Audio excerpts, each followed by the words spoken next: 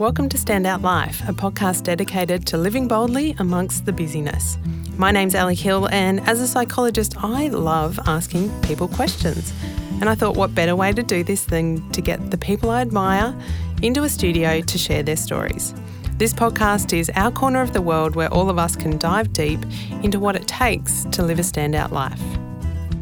Tara Moss is someone that I've admired for many years and was excited to jump into a recording studio with her. Tara wears many hats. She's an author of 11 best-selling books with 2 more in the pipeline, a documentary maker, a presenter, a journalist, a former model and an advocate for women and children's rights. What I took away from our conversation is that she lives it and breathes her philosophy to never live the same day twice.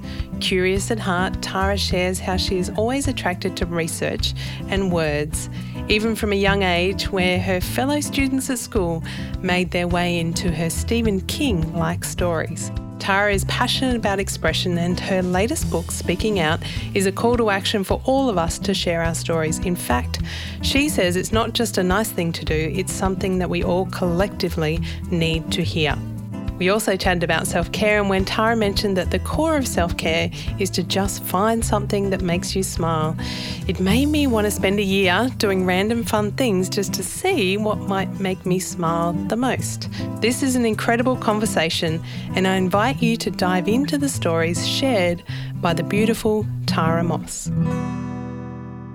Tara, it's such a delight to have you in studio. Well, thank you, Ali. I love the podcast and what it stands for, so it's nice to be part of it. Thanks for inviting me. It's really powerful, I think, to have your voice and your message in part of these conversations. And there's a lot of who you are and what you've done. You're an author, you're a speaker, you're an advocate, you're a mum, and you're a researcher. And It's probably the last one that I want to dive into just to kickstart our conversation. I get the sense that you do a great depth of research in all of the books that you've produced. And certainly some of the crime novels that you've done. What are some of the lengths that you've gone to in order to research your work? It's funny, Ali, because I think I'm a bit of a research-obsessed person. Like, I think it might even verge on the unhealthy. My publishers would probably even agree because it's a rabbit hole I can go down. I've just delivered a book which is my first historical crime fiction, which will come out in 2019, and I'm sure I would have delivered that book much earlier if I just thought winging it and making it up is fine. But no, I had to completely immerse myself, down to kind of the color of the tiles and the shape of the tile work in the building that this character is standing in. I can become very obsessed. So things I've done in the past for crime research include being choked unconscious, being set on fire. Do not try this at home.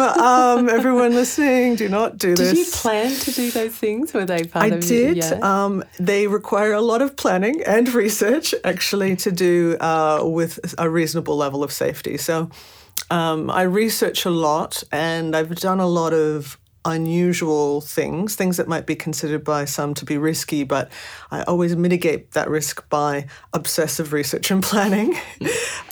So I went to a stunt company in Los Angeles for the fire stunt.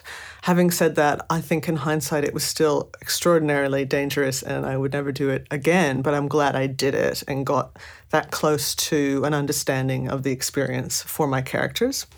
Same with being choked unconscious. I went to Big John McCarthy, who trains the LAPD in hand-to-hand combat, and, there was a medic nearby, and, when they do ultimate wrestling, which he has a big career in, there are chokeouts constantly.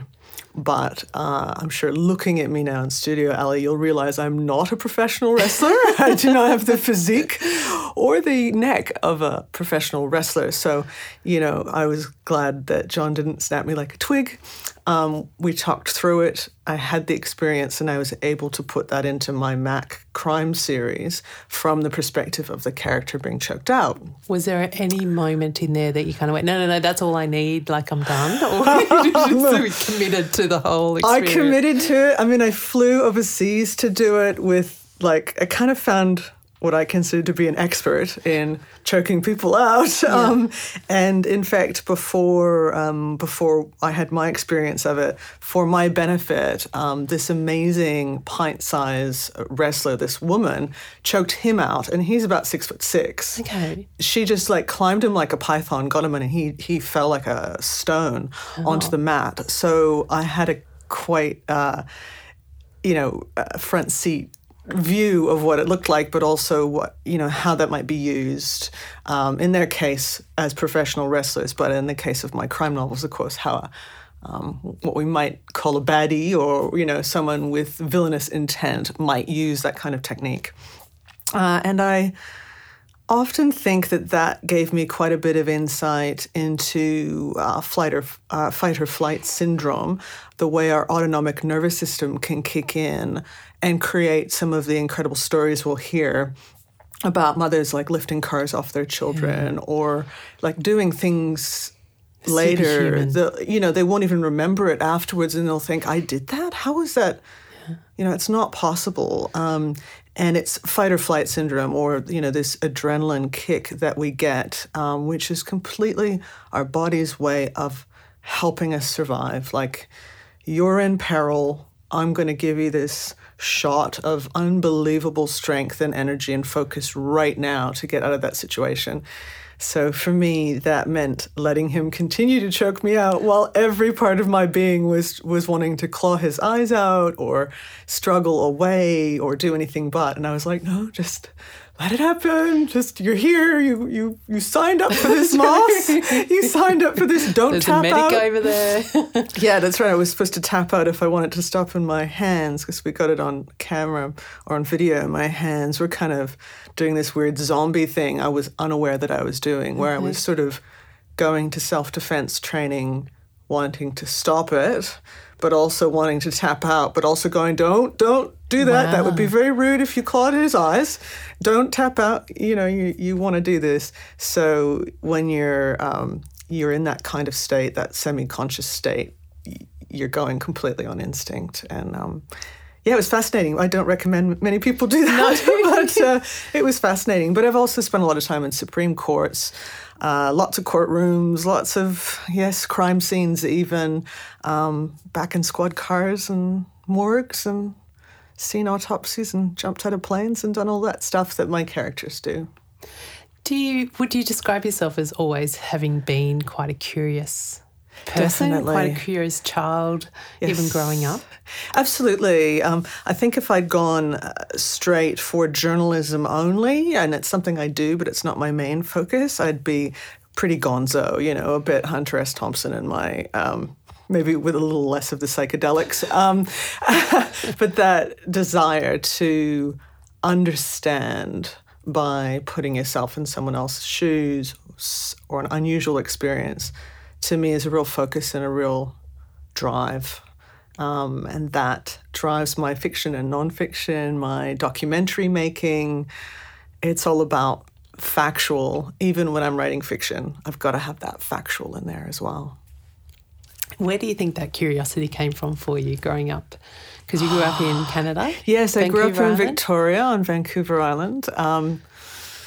I don't honestly know. I've looked back and self-analysed many times, why did I love Stephen King when I was 10 years old and would steal the books from the library to read them under the covers? Why did I want to be a writer from a young age when all the kids in my class wanted to be princesses and ballerinas? I wanted to literally be Stephen King or a vampire, one of the two.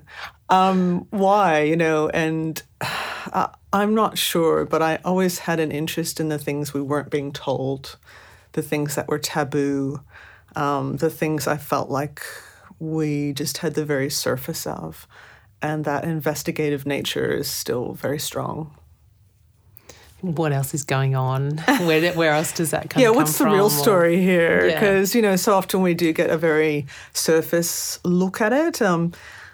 And I've spoken a lot about the digital age and social media and done a lot of projects with relation to that. And I think two things that's happened with the digital age is the very positive democratization of information and voices. We have a long way to go still in that respect, but that has been a real step forward. The negative, perhaps, is that we will accept more surface accounts of things, like literally 140 characters, or, you know, the news headline will be what is read, and they won't actually, and someone might even comment on that. They'll have an opinion about that news article when they haven't read the news article, just the headline as it goes up their feed. So there are good and bad elements to that, but that need to get below the, you know, deep down, past the headline, past the quotable blurb, you know, and really get to the story, I think is enormously important, perhaps a little overlooked these days.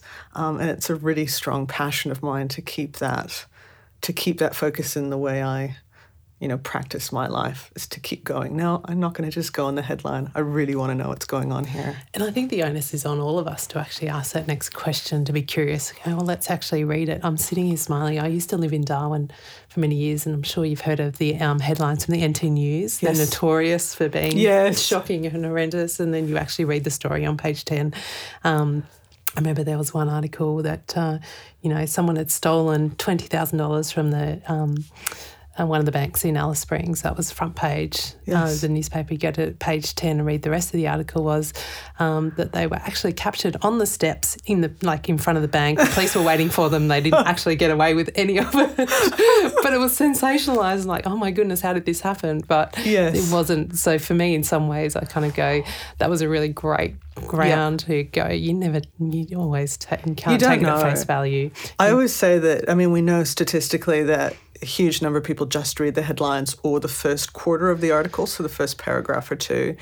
I always say, like, at least get to, like, I want to know what's in the paragraph that's 3/4 of the way through. That's like the least read. You know, I want to know what that says, because you need to see the layers. That's reality. Things are not black and white. Things are not simple. Things can't be actually encapsulated into a headline or a 140-character tweet. It's not possible. Those can all be things that will point towards an article, a way of communicating that there's something here to look at. But if we're going to look at it, we really have to look at it, like all of it, and really investigate it. And so it's a bit of a obsession of mine still, I have to say. I think it's an important one, especially if you're going to have an opinion on it. Then you need to. Doubly so. If you're going to broadcast an opinion, absolutely. There's a section in my book, Speaking Out, which is on critical thinking. And I think it's important to just look at that if you're going to be speaking out, and I encourage people to do that, and particularly women and girls, because as we know, fewer than 1 out of every 4 people we hear from or about in the media is female. Today, fewer than 1 out of every 4. So we actually statistically literally need you. Like, we need you. More women and girls, please speak out. But if you're going to do that, I want you to be prepared. I want you to be ready. So not only are you speaking out more effectively, not only are you doing more good, but you're prepared. If you've got criticism, you can go, no, I stand by this because, you know, here's the research I've done. Here's the way I've analyzed this issue, and you're much more solid on your feet. Is that part of what drives that research for yourself as well? Is it, oh, absolutely. I've done that research, I know what I'm standing on? That's right, I know what I'm standing on. And of course, there are going to be differing opinions. And that's great if those opinions are also, you know, well-founded on real life, statistics, different ways of approaching the problem. Where we fall down is where we waste a lot of time in arguments that are just actually total fluff, like they're not based on anything at all. And that can take up a lot of radio waves and column inches, as we know. So where we have arguments and differing opinions, if those opinions are based in the real world, we can really get somewhere. I really want to listen to those people who disagree with me or agree or have a different approach. That's how we solve some of the world's problems, you know, listening to the possible solutions and nutting it out.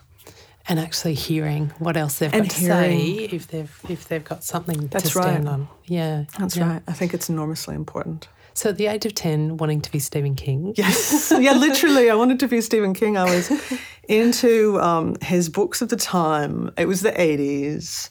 And his bestsellers at the time, like, all seemed to begin with a C. It was Cujo and Carrie. And, I was really taken by these, but also probably part of the joy for me was the fact that it was a bit banned. Like, I wasn't supposed to be reading these books yet.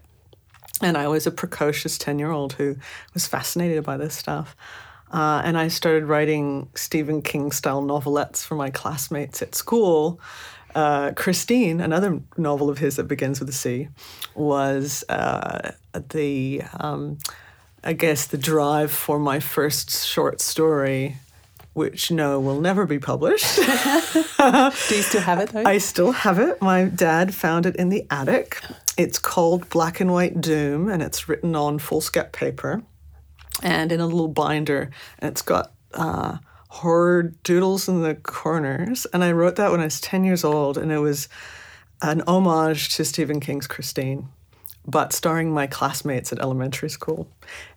And instead of taking me off and giving me Prozac and a straitjacket for that, I would have, explained that, no, I'm not wishing ill on my friends. They're asking to be written in. And I was writing a chapter, handwriting a chapter that would feature the grisly demise of my friends and giving it to them. Because they'd go, I want to be in this too. And I would write, like, that's how morbid 10-year-olds could be. Yeah. It seems really weird now. And as a parent, I would, sit down with my daughter and say, okay, what's going on here? But this was what was going on. I was writing a story. We were all excited about it. And they would ask to be written in. And to this day, I get asked by, taxi drivers and people I meet on the street and waiters, can you write me into one of your crime novels? So it's I guess carried on. It's something that's carried on, surprisingly enough. But yeah, that's Black and White Doom. Did your parents find that at the time? They did. And how did they respond? They thankfully gave me the freedom to keep being me, because they could see that I wasn't an antisocial child. I wasn't disturbed or unhappy. This was just a creative exploration of the taboo. And that's powerful, right? And that's to see powerful. that as a parent. And as an adult now, particularly being active in child rights and human rights, I recognize there was something very specific going on there. I felt free to explore things that scared me because real life wasn't scary for me. I felt safe. I had two loving parents and a home where I wasn't worried about, whether we'd have food on the table. And I come from a lower middle class background. We weren't by any means rich, but we were solid, and that sense of safety my parents were able to give me allowed me as a kid to explore things that scared me. And those things were fantastical and not real, like a car that's a demonic car, Yeah. Those are the things that scared me, because in real life, I just didn't have. Safe and solid. Yeah, real life was safe and solid. So I was very privileged as a kid to have that freedom. And so whilst having this interest in writing and obviously involving your classmates and I know, which is crazy. Diving into all of that, and I can totally see that. Okay, choose me, I'm worried. It was choose your own adventure. Yes, it was, I was writing choose your own adventure in pencil on foolscap paper and handing it to the kids after school. It's crazy. It's almost like having a front row seat to the J.K. Rowling of the time to be able to go, I just, tomorrow I get the next book or the next episode. Literally it. Yeah, I was definitely not J.K. Rowling at the time. But that moment of going, you don't have to wait another year for it to come out. And then you went into the path of modelling. Yes. Did that feel like that was a big divide in terms of where you were going to go, or did that make sense? It didn't feel like a divide. I was told later by pretty much everyone that it was a divide, and the word freak was used a lot. You're a freak because you can model and write. There was You're not meant to do both? Supposedly a dichotomy that if you can stand and be photographed, you can't string words together. Somehow the flashbulb robs your brain of neural activity. I've never quite understood this. I think as a culture, we have always put down women. Women are the people we first think of when we think of models. Of course, there are also male models and child models, but mostly we think of women. And we think of women we find sexually attractive, they're hot, or they're, Victoria's Secret models or whatever. And I think as a culture, we still have a real problem with that. Like, they're allowed to be pretty, but Can't be smart. they are not allowed to talk. We will not give them the time of day or any respect. And I had no idea about any of that stuff. I just needed to pay my rent. And I was this lower middle class kid from an island in Canada, living in Europe, trying to make something of myself. And honestly, I never wrestled with the stereotype or ideas of like, wait a second, I'm supposed to be a novelist. Why am I doing this? It's like, it actually gave me the opportunity to write, because most writers have other jobs. And in Australia, we pretty much all have other jobs. It's not a big money occupation. Like actors wait tables. Yes. The other ones who are not actors are probably writers. But for me, I got to model, which is such a privilege, because I could do less on the job time. Well, there were lots of castings, but less on the job time to pay the rent that week so that I could write. It was only when I first published a novel, which was Fetish, back in 1999, that I was told by everyone that made me freakish and this was weird and model turned author is just not a thing, and I don't, I'm from another planet or something. And I was really perplexed by that, and I found it quite hard at the time, actually. And what was hard about it? That I had always wanted to be an author from, I think it was even before that age of 10. I'd always wanted to be a writer. And I'd finally done it. I'd finally written a book. And lots of people do that. It's not an easy thing, but a lot of people managed to write a book, and I'd done it, and everybody just thought, no, you didn't write it. And that, so it was being questioned. Yeah, it was like, whoa, what's going on here? This has been one of the hardest things I've ever done, is completely, being a writer naturally. It's not writing that's hard, but finishing a novel is actually quite a difficult task. I'm working on a PhD now as well. It's probably equal or next level. It's a long project. It takes a lot of time and dedication. And I was like, but I did this thing, and you can hate it or love it, but don't say I didn't do it. Yeah. I found that really insulting. So began a kind of strange period in my life that I think the pinnacle of was perhaps when the Australian newspaper dared me to take a polygraph test to prove that I write my own books. Front page of the Australian, the Weekend Australian, And that was before social media and before I had the microphone like I do today, talking with you. People did not hear my voice. They saw my picture, and then there was this book. And I didn't really have an opportunity to represent myself apart from, within those pages. So when there were these sort of insulting things coming out, and some of them were in print, like it's not... Can't take that back. It's just not like weird things people would say in the street. Like some of it was like printed in newspapers and stuff. So I actually saw that as an opportunity. When I got dared to take the polygraph, I was like, I know about polygraphs. I went to... I've researched this. I've researched this. Like I've already researched this. I researched this in the US, and forensic psychophysiology is really fascinating, actually. So sure, I said, bring it on, and became one of the first scientifically proven authors in the world. Super weird, dubious honor, that one. But yeah. But I did see it as an opportunity, and the journalist who was involved with that was actually a feminist and someone who was really frustrated by the rumors that she was hearing. And she said, I've read the book, and there's no doubt that it's you writing it. It's people who haven't read it and don't know you that find this difficult, and it has to do with the way we box women into very narrow categories, and have done so for a long, long time.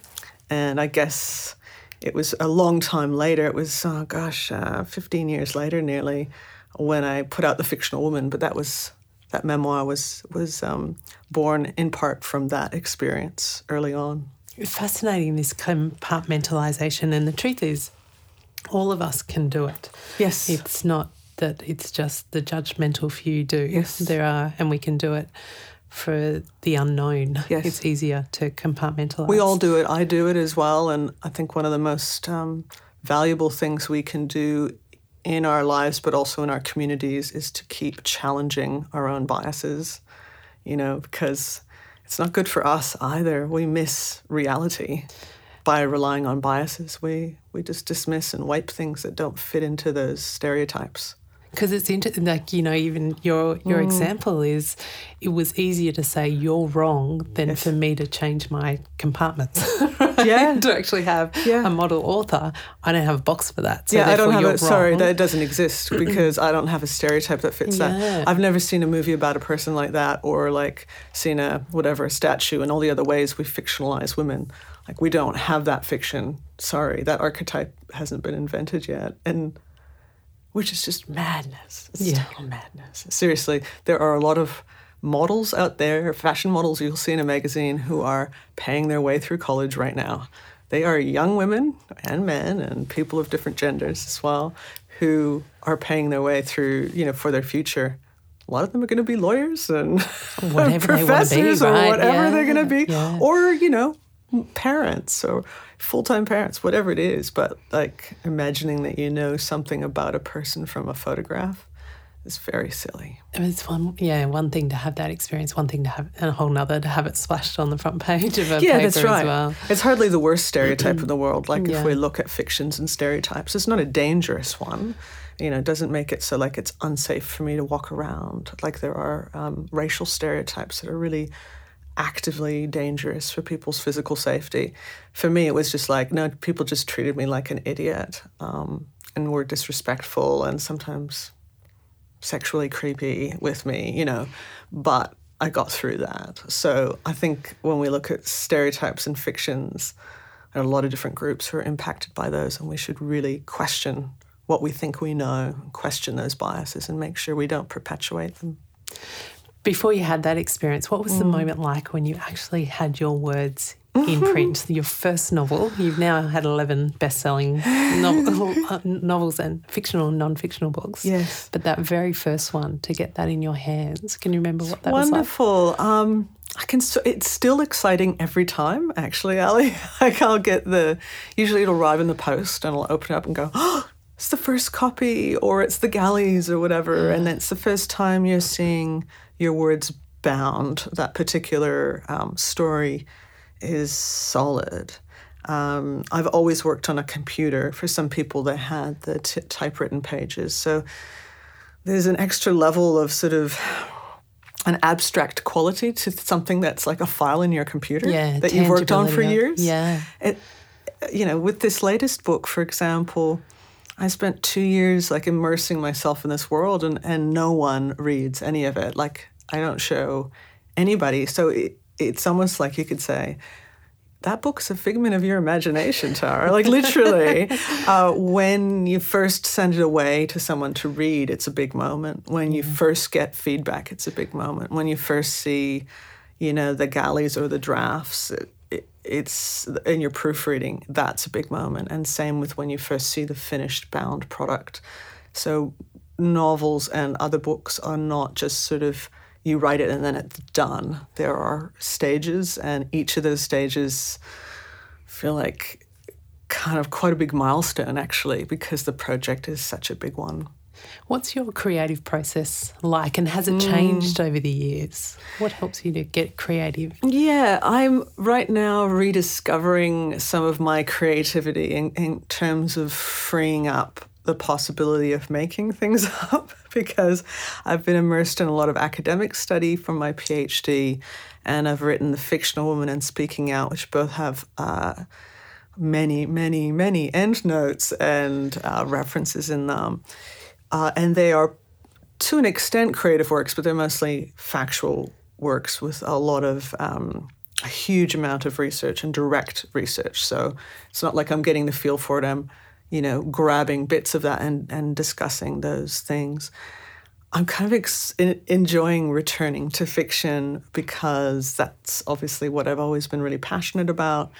And I have to sometimes take off the shackles and go, Tara, you can actually make some stuff up occasionally. It's okay to make things up. So that research obsession that I've always had is perhaps like been pushed to the next level for me since I started writing nonfiction and working on my PhD. And I have to kind of like go like, oh, this is separate, Tara. You're actually allowed to make things up again. No one's going to expect anything otherwise. And I still found myself just going crazy with the research because real life is so fascinating. So how do I begin? Gosh, that's a whole other podcast, really, trying to look at the craft of writing as a process. But the one thing I'll say is that of all the writers I know, and I know many hundreds of them, and I've been doing this for 20 years, no one writes the same way. There is no right way to do it as long as you do it. Every novel, every book has been different for me. The process has been different. And when I try to narrow myself down to a particular plan, and I go like, okay, I'm gonna have the bulletin boards with the notes on them, and I'm going to go from A to B to C to D. I'm going to follow this. I'm not that writer, and I should know that now. And I've over time realized that all these sort of tips and tricks that work for other people actually don't work for me. I've got my own way. And I think one of the great things we can do for ourselves as human beings is to look at different stuff, find out what works for people, and then realize we're going to have our own way. And that is going to be the most effective for us, is to actually get those shackles off and go, Tara, you're you. This is how you work. Accept that there are going to be days that you're full of self-doubt or that blank screen stays blank. And there are going to be days where, oh my goodness, 5,000 words fly out and you're really on fire. That's okay. The fact that there are writers that have full outlines and write a set number of words per day and that works for them is great. You don't have to be that person. You can be whatever kind of writer or speaker or human being that you are. Permission and kindness. Permission. In that moment. Give yourself permission and Yeah. permission to fail. Like sometimes you're just like, I really need to write this many words today. I really need to get this scene in. It's just not working. Sometimes things don't work. That's okay too. That's as critical. Yeah. I'm sure you've ridden that roller coaster emotional wave as well of this is going to be amazing. This is crap. Why would anyone ever? Yeah, that's right. Normally I know when I'm like close to delivering a book because I hate every word of it. And then on the next read after whatever 2 weeks has passed and I'm ready to look at it and I go, oh, I love this. Oh, that character's wonderful. Oh, that scene's so exciting. And I recapture some of my delight in the original writing. But, once you've combed over it that much, you're like sick of looking at it. And then you can't really see the delight of the reader with fresh eyes. So, yeah, you got to accept there are going to be highs and lows, and you're going to hate your work. And that's fine too. That's being human. Totally human. Throughout your career, and you started to describe it before, you've gone from probably not having a platform and a voice to having one in multiple spheres now. What has what's that progression been like, and what have you enjoyed, I guess, from being able to speak out? Also, I guess, probably feeling the pull of I have to speak out, and navigating that for yourself. One of the big turning points for me, interestingly enough, was blogging. Blogging seems so old school now. It's, there's been different... Back in the 90s, wasn't it? Yeah, It was it's kind sort of, the, I remember this moment. It was maybe mid-2000, 2006. I'm probably getting the date wrong. But the ABC asked me to blog the Sydney Writers' Festival for them. And I'd never blogged anything. And I thought, sure, I can do this. And it didn't pay because, of course. And I was like, yeah, this will be an interesting experience. I found out very quickly I can't write short form. I can't. So I would blog about a particular panel session and it would become its own little novel. Everything. I just can't. There's a great art to being succinct, and I am not that person. I am someone who likes to dig deep and keep going and look at things from different angles. And I've learned to accept that about myself. But blogging was a real eye-opener because I realized, there are authors out there who will blog a paragraph each day and like people love it and it's great and it's communicating something and it's working. And I'm like, but physically unable. Like I was like, I can't. I tried and I couldn't. But what it did do is it made me realize that I could speak directly to people without being moderated by anyone else. There were no third parties involved. And I started to really like that. And I got, more confident speaking directly, using Tara's voice rather than fictional characters in third person. And blogging, I did a writing blog at one point called The Book Post, and then I started to do a more general blog, and that blog got more political, was more about human rights. And, just being online, people could see my voice directly. I never used, whatever companies and individuals that some people hire to do their social media for them. It's like always me. It's good or bad. If I screw up or you like what I have to say, you at least know it's me saying it. And that authenticity is enormously important to me. So I started to really like being able to speak to people directly and it not being, arriving in the mail, like the reader mail. Instead, I could respond to them right away. Oh, thank you for that. What did you like best about the book? And, oh, yeah, and what are you doing at the moment? Oh, you're writing a book. That's really exciting. I could speak directly with people. And I started to really like that. And, of course, there are positives and negatives to that as well. Which you've spoken up about. Which I've spoken up about, hence the documentary Cyber Hate that I co-wrote and co-produced and hosted last year. Looking at the negatives, but also trying very much to continue to focus on the positives, looking at the great opportunities that this gives us, because I know what that's like. I know what it's like to not have a voice, but still have people know my name. And that's actually not a very comfortable thing. And now that people can hear me directly, they can love or hate me or have no real thought about me, but it's much easier for them to get a feeling for who I actually am. And that's made my life infinitely better. So speaking out, I think, it's a human right, and it's an important one. Shining a light on people whose voices are not amplified is really important. It's something we can do now. Everyone who has a platform can do that. And I guess I reached the point after 20 years of speaking, literally on stages, that I wanted to write down some of my experiences speaking out and how that's changed my life, and hence the book number 11. Oh gosh, was it 11? Oh, 11 books. How does the time go by?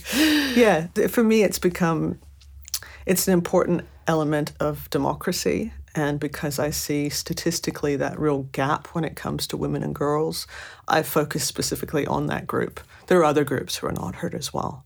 But it's a really powerful book. I remember reading it when it first came out, and I took so much out of it. And again, a big part of it was that not only permission, but a call to arms of, yes, actually we need your voice, yes, right, wrong, indifferent. It needs to be part of the story. Yes. And it's because without it, we're only hearing a very small part of the story. I think one of the things that does hold people back, and I've certainly had this myself, is yes, I want to put that out there, but I am going to be open to critique, criticism, trolls, bullying. And is it really worth it? And even though, yes, it might hit someone that might want to hear it, at what cost is that going to come? Do you think, is that held people back from speaking out? And what can we do despite, that concern, that fear of criticism? Ali, that's a really good point. The democracy doesn't work unless there's equality of voices, right? When people aren't represented, it's a travesty for the way we run government, the way people's lives are lived, their personal safety, their economic security. All of this is affected by whose voices are heard and who has the power. It is extraordinarily important that we even up those numbers. So when you say, someone might want to hear that voice, I'm going to say they might need to. I'm going to use that word need here because we actually do need to even that up. And it can be an incredibly powerful thing. You're right that sometimes the price people pay is too high. And particularly that's going to be, women of color, people who are trans, women in general are disproportionately represented when you look at things like death threats and rape threats and things like this. So this stuff can be quite serious at times, but the only way to change it is to keep evening up those numbers. So what we can do is reach out and support people who, are speaking out and being brave and are, doing important work. We can know that it's not easy for them, and we can reach out and support them. Having said that, I also acknowledge that it's not possible for everyone to speak out. Some people are not in a position to be able to do so in terms of their personal safety and security right now. Maybe, though, they will in 10 years, and maybe they're going to read Speaking Out or listen to your podcast or hear from someone else. It's going to make them think about what change can I make in the world, and they can move towards that. That's going to be part of their journey, not right now, but in the future. And we literally need that. We literally need those people. We can reach out and support. We can report abuse. We can take seriously reports of abuse, especially when those abuses break laws or have to do with physical safety and threats. And that stuff is real. It happens all the time. It's happened to me, possibly you as well, possibly a lot of your listeners have experienced these things. And it's actually not okay to threaten someone with death or rape or encourage them to kill themselves. These things are not okay, and they're not legally supported. These things are things the police should be able to act on, and sometimes do, but it's very hard to get that ball rolling, as we know. And all those who are speaking out about issues like cyber hate are speaking out for democracy. They're speaking out for those people who are experiencing it and are, in the past, were dismissed. Like, well, just shut off the internet, love. No. Don't read it.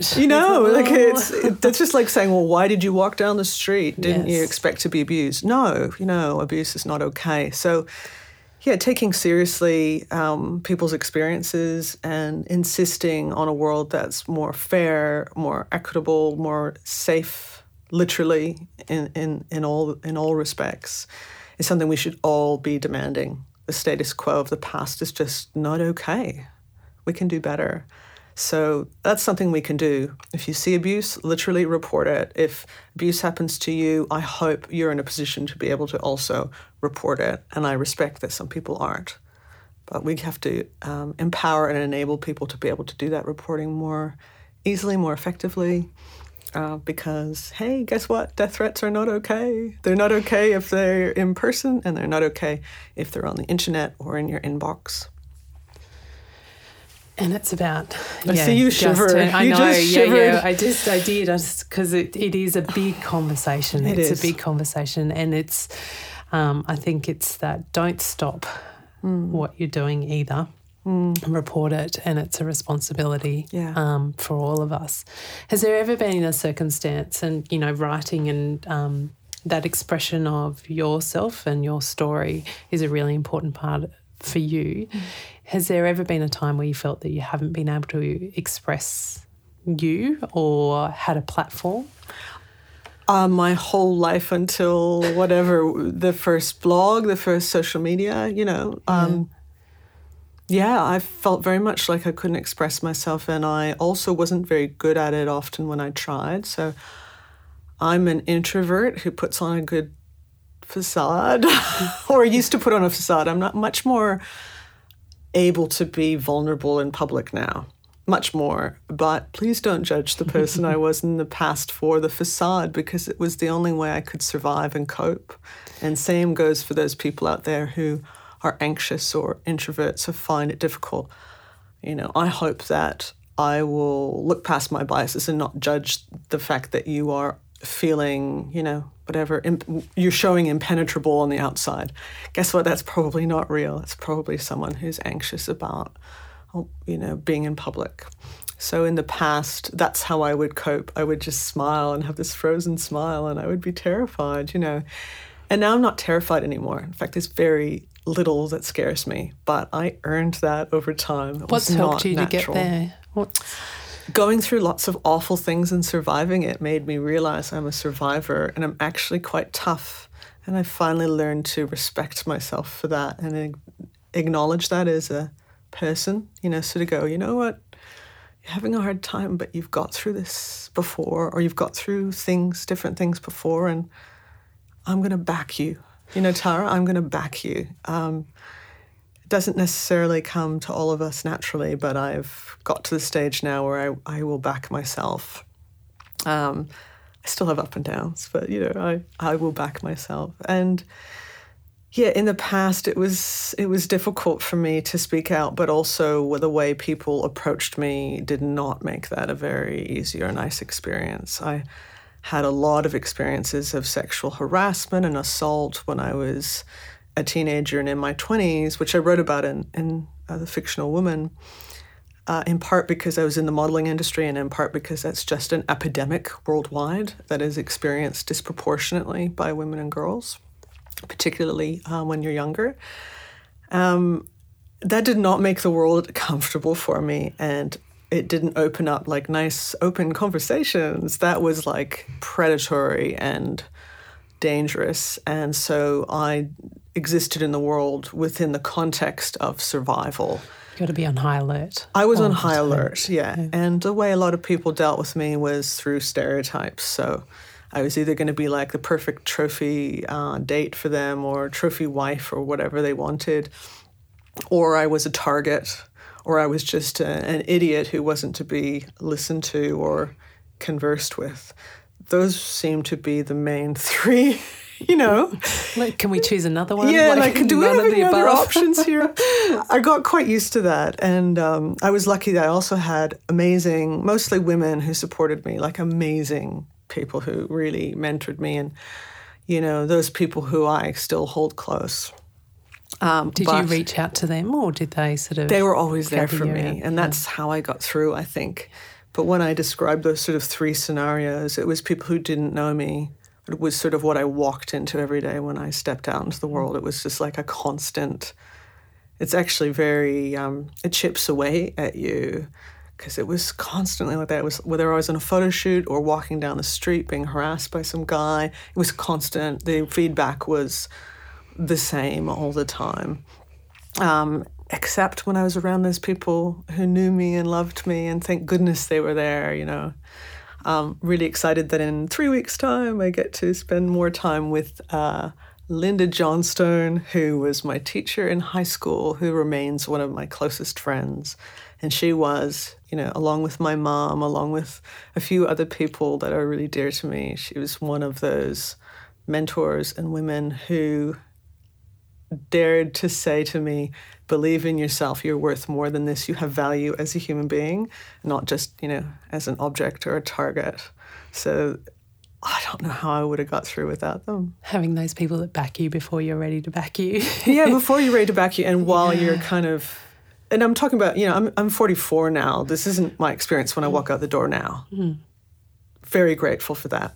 But you may have listeners who are 16 or 26 or whatever their experience is. They might be walking out into that world where they are one of the, I think, 8 out of 10 women between the ages of, I want to say 18 and 24, I think was the stat, in Australia have been harassed on the street in the last year. 8 out of 10, right? So they might be one of those 8 out of 10, and they might get that every day, day in, day out.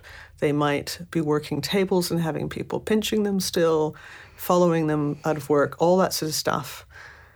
I relate. It will change. This too will pass. Back yourself. Find people who will support you and help you,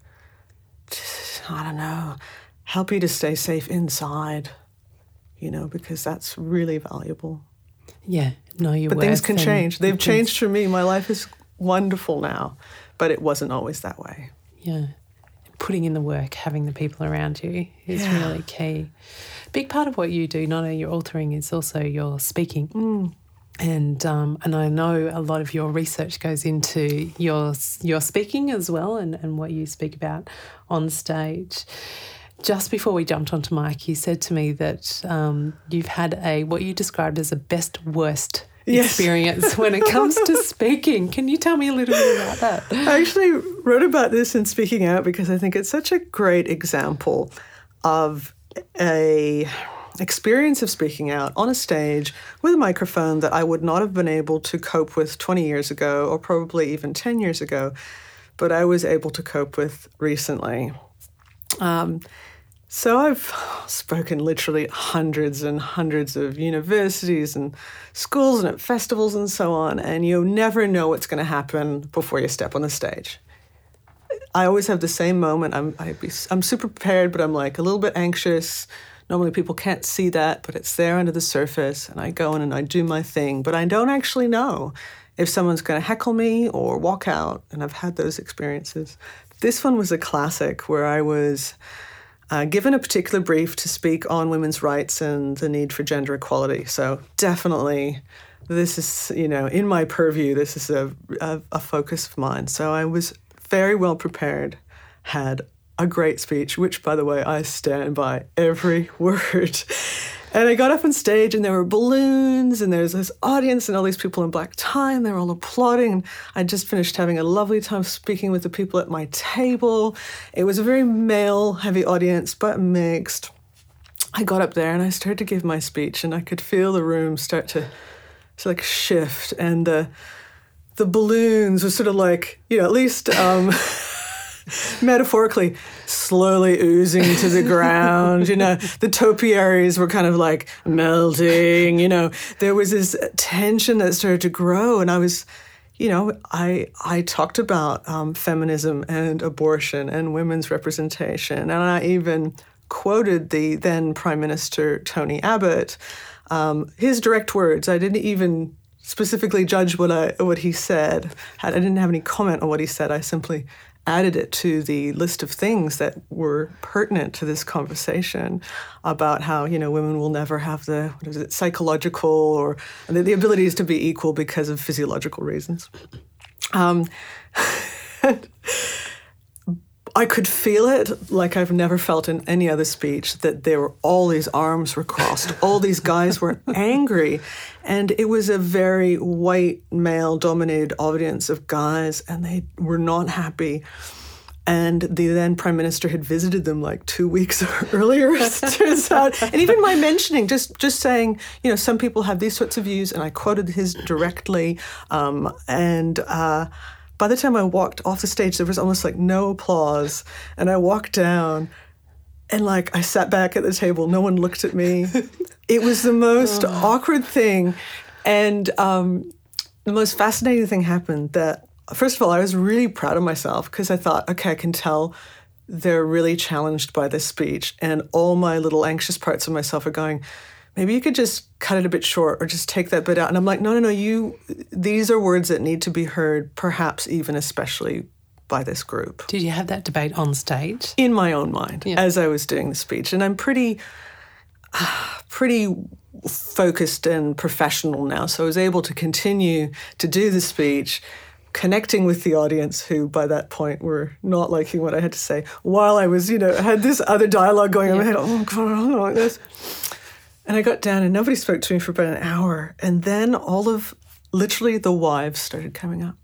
They would come over to the table. There was like a band playing now. And they'd say, I'm so sorry. These bloody guys just don't get it. It's so important that you do the speech here in this place. And it was a very conservative area. You'd be surprised to hear. Very conservative, and a conservative state, we'll say, in Australia as well. And the women were like, thank you for saying those words. It means so much to me. It means so much to my daughter who is standing at the back listening. And yet literally all the women in the room started coming over, started to have the kind of the bravery to break away from what was at the time seemingly a divide between them and their husbands, to come over and say thank you and to bring the books and ask for the signature. And that speech was no different than speeches I'd given in many other places, sometimes to standing ovations, right? I knew that it was a good speech. It wasn't the speech. It wasn't everything in that was so solid and even. And I can say that I'm not being boastful. I'm saying like I'm a professional in that particular type of conversation, communicating those things. Sometimes those are things, the most important things are things that not everyone wants to hear. And so if you have that experience of the balloon slowly sliding to the ground, the topiaries kind of wilting and all the arms getting crossed, rather than immediately questioning yourself or your material, think maybe I am talking about something that's challenging. Maybe that's actually a really good reason to keep talking and to do what is the brief. You know, the client gave me this brief, wanted me to do this. I'm doing my job, and it's not a popularity contest. Anyone could get up there and be fluffy and say a couple funny things, but if I want to make an impact, I sometimes have to challenge people. And I try to remember that as well when I'm challenged by a speaker, to think, oh, I'm being challenged here. Oh, I feel a little uncomfortable. Let me just think about that for a moment. I'm not going to shut off. I'm going to think about why I'm challenged. And I try to put myself in the shoes of those guys with their arms crossed. Yeah. Why were they so challenged? And all the women who came up afterwards. And what did that feel like when they came to you? Oh, it was fascinating. It was fascinating. And it was fascinating also to see the dynamic there. Like the women in the room, they're the ones who'd organized that I would speak. That was their brief. That's what they really wanted.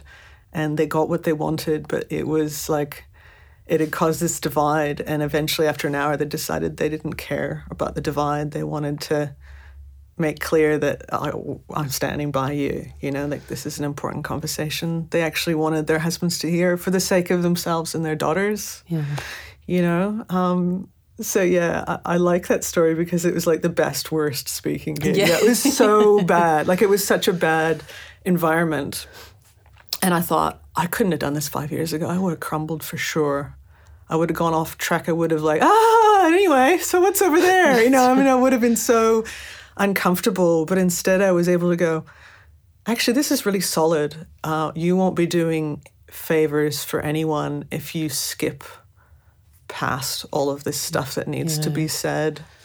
This is my job to do this. This is my job. I've been hired for this. This is the brief. So I'm going to do it and do it well, and also recognize that there's some rooms where you're going to be playing for the home team, right? Like, you know, you are the home team. Yeah.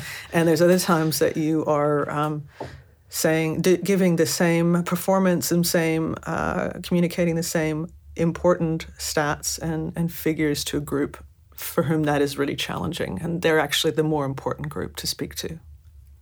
Yeah, they're the messages that need to be heard. That's right. So you've got another couple of books.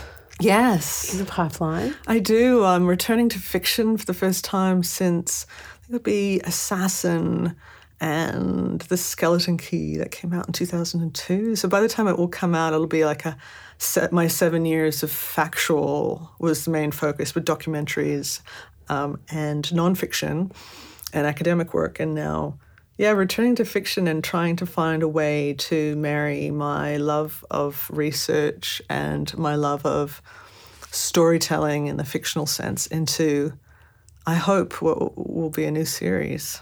Right. I won't tell you much about it yet, but exciting. Watch this space. I hope that readers will enjoy that. And I'm about to jet off to North America to launch 8 of my books in person there, which, wow. Why is the timing now right for that? Because I'm sure it's probably been in the radar. It's been on the radar. So the entire Max series, which is 6 books, will be launching there with me present, and the 2 nonfiction books. And the reasons for that have to do with family. I mean, I'm really putting, changing my life for a while so that I can spend more time with my dad and my stepmom and my sister. And, not all of them are able to travel these days. And it's really important to keep those connections and keep that, keep family alive. So my daughter's 7 now, and she wants to spend time with her grandparents too. So this is the moment. It won't work in 10 years' time. It's now. So I've decided to just shift my life and move over there for a spell. And then I'll be coming back to Australia and hitting stores with the new novels. So I know what I'll do for the next 18 months, almost every day, which is kind of exciting. Typing, signing. Yeah, typing, signing, and having long walks on the beach with my dad, which is really exciting. What energizes you? So when life's busy and there's plenty on the go, and sometimes there can be all great stuff that you want to be out achieving and doing, but it can also be draining. Yeah, so what re-energizes? Self-care is really important, and I know I've spoken about that before. Self-care is just enormously important. There's a big section in Speaking Out on self-care for that reason, but I also know that personally as well as professionally, things can be draining. And for me, I'm still figuring out the things that keep my spark alive, but real life is the inspiration for me. So I have a motto that life is too short to live the same day twice.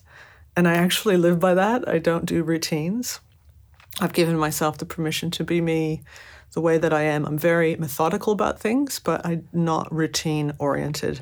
And the idea of, I just said I knew what I was doing for the next 18 months, but I don't know how I'll do it. I don't know what, that's mystery to me still, like, how will it work? What will be involved? Who will I meet? What will I learn? I need to have those questions. I need to have that openness with the world. So every time I learn something new or come across a new topic or skill, I get really charged by that. So I'm constantly putting myself in situations where I'm going to be out of my depth and have to learn and have to kind of bone up on new skills and be challenged. I guess the thing that gives me spark is being challenged, but I'm still figuring out exactly all of the things that involves. How that'll work. Yeah. And what does self-care look like for you? Self-care changes all the time, and I think we need to remain flexible about what that is going to mean for us. At the moment, it means no matter how busy I am, taking a walk for an hour each day. So every day I listen to either podcasts or I listen to the breeze or I'll listen to music or an audiobook, but I will go on that walk by myself for an hour each day, and that's, at the moment, a really important practice for me. Learning to sew is part of my self-care, so I will, sit down and mend or use my sewing machine, and that will, again, be a bit of me time, but also productive, because it's more sustainable to mend what you have, and, it's quite empowering, actually, to be able to have an impact on the things that you put against your body, because I'm mostly interested in the dressmaking elements of that. So self-care shifts and changes for me all the time. But I think it's important to recognize what kind of turns you on as a person, like what makes me smile, what makes you smile, Ellie, what makes whoever's listening right now, what makes you smile. If it works for you, don't judge it. That's my big message. It's a great example of a woman who works at Rape and Domestic Violence Services, who takes harrowing phone calls every day to support survivors and victims, and she was finding that vicarious trauma was really impacting her life, and she'd tried a few of the more standard things like yoga or certain walks with friends or different hobbies, and she just couldn't quite get the right combination because vicarious trauma kept creeping up on her, and we nearly lost her from this really important work as a result. And she finally stumbled across the one thing that she couldn't do without smiling. Doggy fashion shows. Doggy fashion shows. And around her desk are all these amazing photos of these dogs with costumes on and jumping through hoops and doing all this kind of, mad stuff. And for her, it was the one thing she could do where she was really well and truly pulled out of her workspace, pulled away from all that trauma and all that darkness and weight. It was light and funny, and it worked for her. So I always say to people, if that's one of our great warrior women for peace and for nonviolence, and it's funny to use the word warrior for nonviolence, but I say yes, there can be peace warriors, there can be people like her who are doing this incredible, largely unsung work. She can keep doing that because the doggy fashion shows, you know what? Whatever it is that works for you, don't judge it. If it's not hurting anyone else and it gives you a charge and a smile, go for it. I love that. It just opens up possibility, doesn't it? If it's the crazy mismatched socks you want to wear, or if it's, for me, sometimes like vintage caravans, like restoring them and spending time with them and writing sometimes very dark or difficult stuff, but in a really kitsch, crazy, bright atmosphere. It's the thing that keeps me going. I'm not going to judge it. Yeah. It really gives you the permission. So go and have a play. It's almost, there's a part of me going, right, for the next 12 months, let's just play with a few things and see what comes up. I really think so. I'm also kind of known for my, interestingly not wearing it today, but my red steel, my lipstick. I often wear red lips. And I've sometimes been criticized for that as well, which is crazy because it's lipstick, folks. And it's like the same as lip gloss, but has color in it. Not a big deal, but for me, the red lips sometimes were like, it's just like that little thing that gave me a lift, so it would allow me to do more, to be more effective, because I'd take that 25 seconds in the morning to put color on, to put brightness into my face, into my world. So I say, don't judge it, just do it if it works for you. And some of the most effective, amazing people out there have tricks like that work for them. So be open to it and don't judge it. The name of this podcast is called Standout Life. When you hear that term, what does that mean to you, to live a standout life? To live a standout life is to live a life of authenticity and your truth, I want to be able to look back at my life and think, I did okay. I got things wrong and I got things right, but I did things and I explored and I learned and I lived in every day.